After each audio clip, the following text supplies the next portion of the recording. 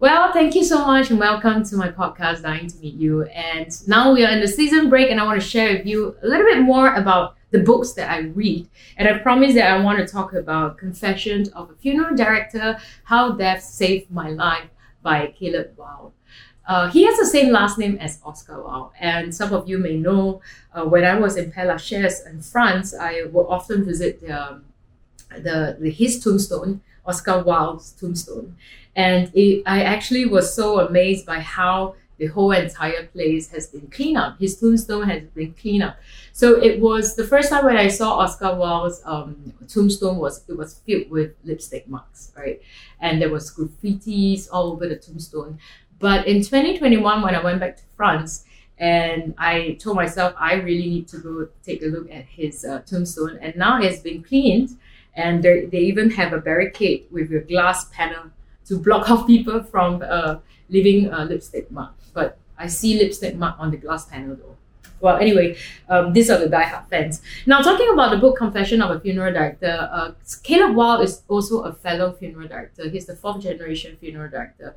And he actually talks a lot about his mental wellness or about the purpose of being in the funeral industry and how he actually seeks his spirituality through the work that he does. It's a really great read, especially a lot of funeral directors I know personally in the United States. They also share with me that it's a good read, and that's the reason why I bought it. Another one that I know is pretty good is this book called Smoke Gets Into Your Eyes.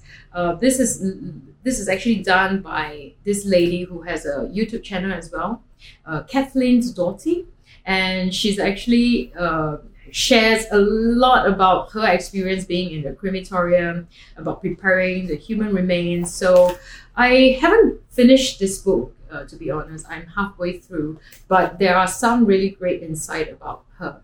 So like between Confession of a Funeral Director, it really talks about Caleb Wilde, his own personal journey, and he actually dived very deep into his own personal challenges as well. So I really like his book because it takes give us a different perspective, difference about my book and his book, that how he's the 4th generation funeral director. And I did sort of compare my situation and his, that he is guided by his grandparents and also his wife as well. So there are a lot of assistant and also growing up in the funeral industry.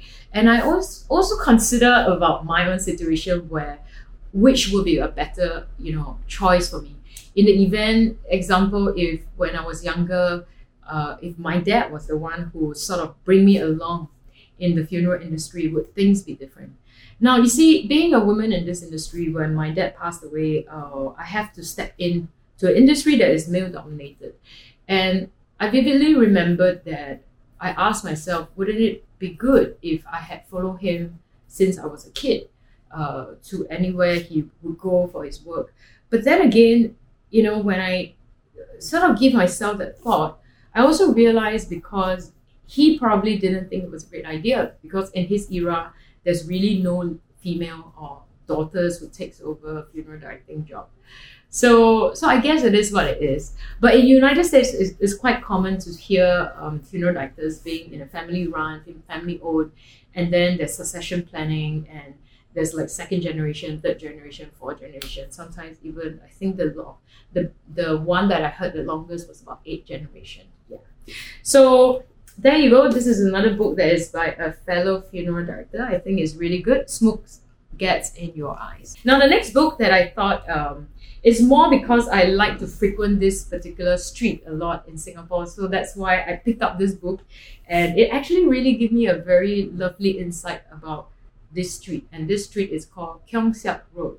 So some of you may know Keong Saik Road is known to be like a lot of cafes, a lot of pubs, a lot of nice restaurants.